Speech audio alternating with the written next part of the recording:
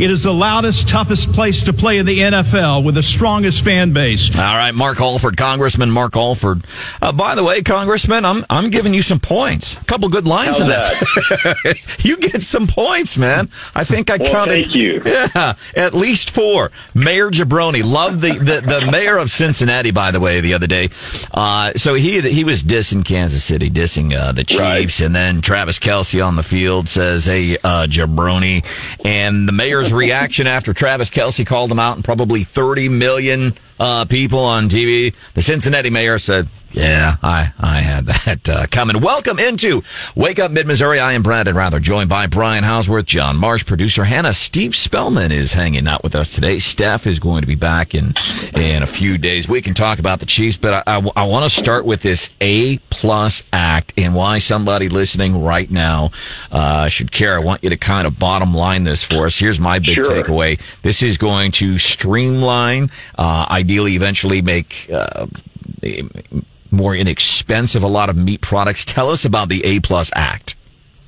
Yes.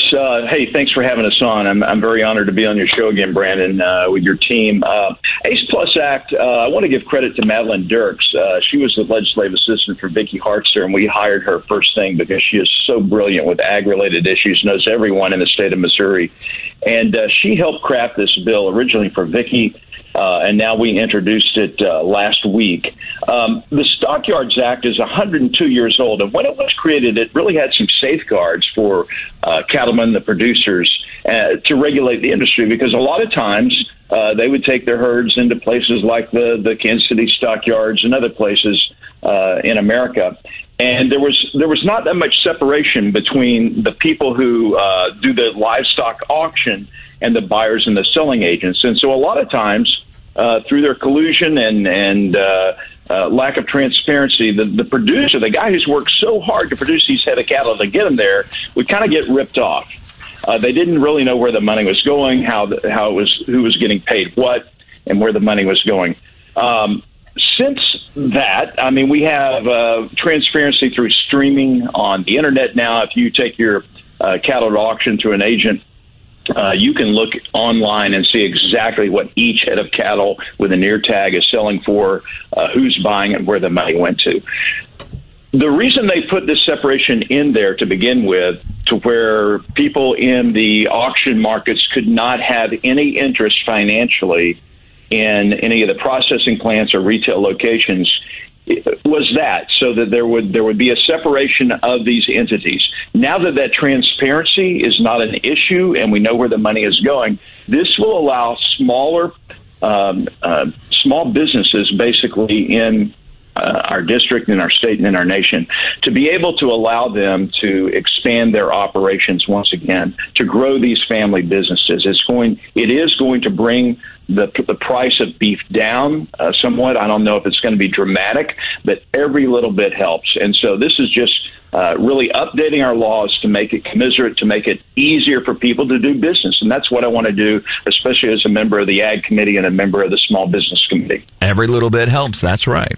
Congressman, we appreciate you joining us live. To Brandon's point, obviously, for people in our area, the Missouri Pork Association is headquartered here in Columbia, and the Missouri Cattlemen's Association, and they're cattlemen and pork producers in every county in our listening area, and actually every county of our state, and everybody eats, so this bill would apply to them. I do want to go back to Brandon's question about the Packer competition, because that has been a complaint over the years that I remember hearing about it 30 years ago. Congressman, in Northwest Missouri, some of the smaller producers felt like, I can tell you what they said. They basically felt like the big meat packers at times were being unfair to them. Are we seeing similar things today, and how would your bill address that? Because Packers and Stockyards Act is an old bill, but it's still on the books right now. It is. I think we need to take a look at the entire act. There are, I'm sure, some other points in the Stockyard Act that need a second look, third look, and update the Stockyards Act. And maybe that's something we will do as a team. But yeah, we need to level the playing field. I know that we met with a packer yesterday here in our office, and I know that they have concerns on feed and fertilizer, the same concerns that the small packers do as well. I want to help those small packers. I want to help people like Republic Slaughterhouse there in Lone Jack. I want to help people like the Herzogs down in Bates County, a family that runs a great auction house down there.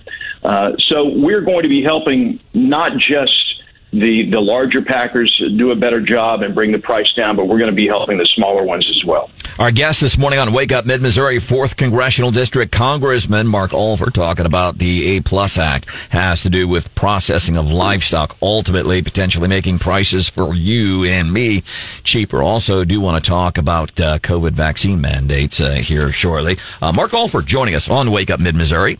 Mark, so much during the campaign, you talked to us time and time again about the chaos on the Mexican border. Mm-hmm. We've heard Alejandro Mayorkas, the Secretary of Homeland Security, saying we've got it under control. What's it going to take down there to square this away and get some oversight on it? Well, we finally got President Biden down to the border. I don't know how much he actually took in or understood while he was there, but I guess that's a first step. We've got to get this administration to admit, number one, that they do not have a secure border. That is the biggest lie I think the Secretary Mayorkas has perpetrated on the American people. And my take is, I guess he's saying that, so trying to maybe fend off illegal aliens coming into our country. But the fact is, our border is not secure. We've got serious issues with how it's being run, how it's being funded. And until we get some mechanisms in place, get Mayorkas in front of our oversight committees, and that we can really hopefully force in some way him to start doing his job or impeach him outright. And I'm personally for that. I know there's quite a few people in the Republican conference that are for that as well. I think he's lied to the American people. I think he's lied to Congress. I think it's time for him to go.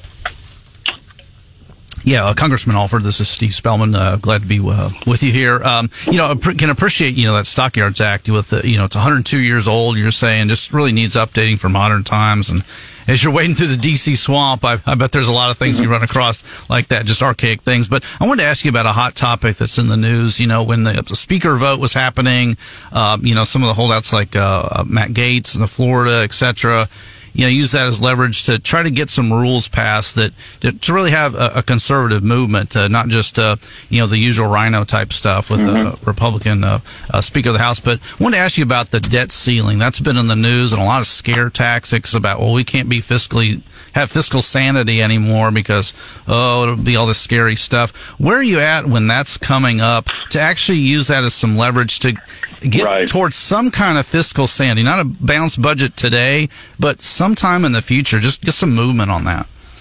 Good question. The Speaker of the House at 3:00 our time is going to be at the White House today, and the White House is and to talk with President Biden about this and try to get him to negotiate. We've been saying all along, the president, you can't just put your foot down and say, hey, give us some more credit on our credit card. Yeah. When your kids go out and take the credit card, and mine did this, and I did this to my parents, you go out and in college and you run that credit card up, you cannot go back to your parents and say, hey, can you put another $1,000 on my credit line? And we're just not going to operate that way. We have bills we have to pay. We have to meet our obligations. We certainly do not want to affect our credit rating in the world markets in any way. But we've got to use this now as a way to negotiate to cut spending. We can't keep spending money that we don't have and run up our national debt, almost $32 trillion now, and put that on the back of our kids and grandkids. It's going to stop. And we now have, I think, the leverage, being in the majority, that we have a say in how this is going to happen. But the president has to get off his high horse, basically, and negotiate with Kevin McCarthy today. All right. Our guest, 4th Congressional District Congressman Mark Alford. You're in D.C. this morning? I'm sitting at my desk. My wife just flew up here. We've got the National Prayer Breakfast tomorrow. Met with the King of Jordan yesterday. House Armed Services did, and we got to hear from him. And then next week is the State of the Union address. Very nice. Well, I wanted to ask, I know you're busy, are you able to hang out for a few more minutes? Because I do want to ask about the Freedom for, okay, great. The Freedom for Healthcare Workers Act, and also just out of curiosity, anxious to see if you've had any dealings with embattled Congressman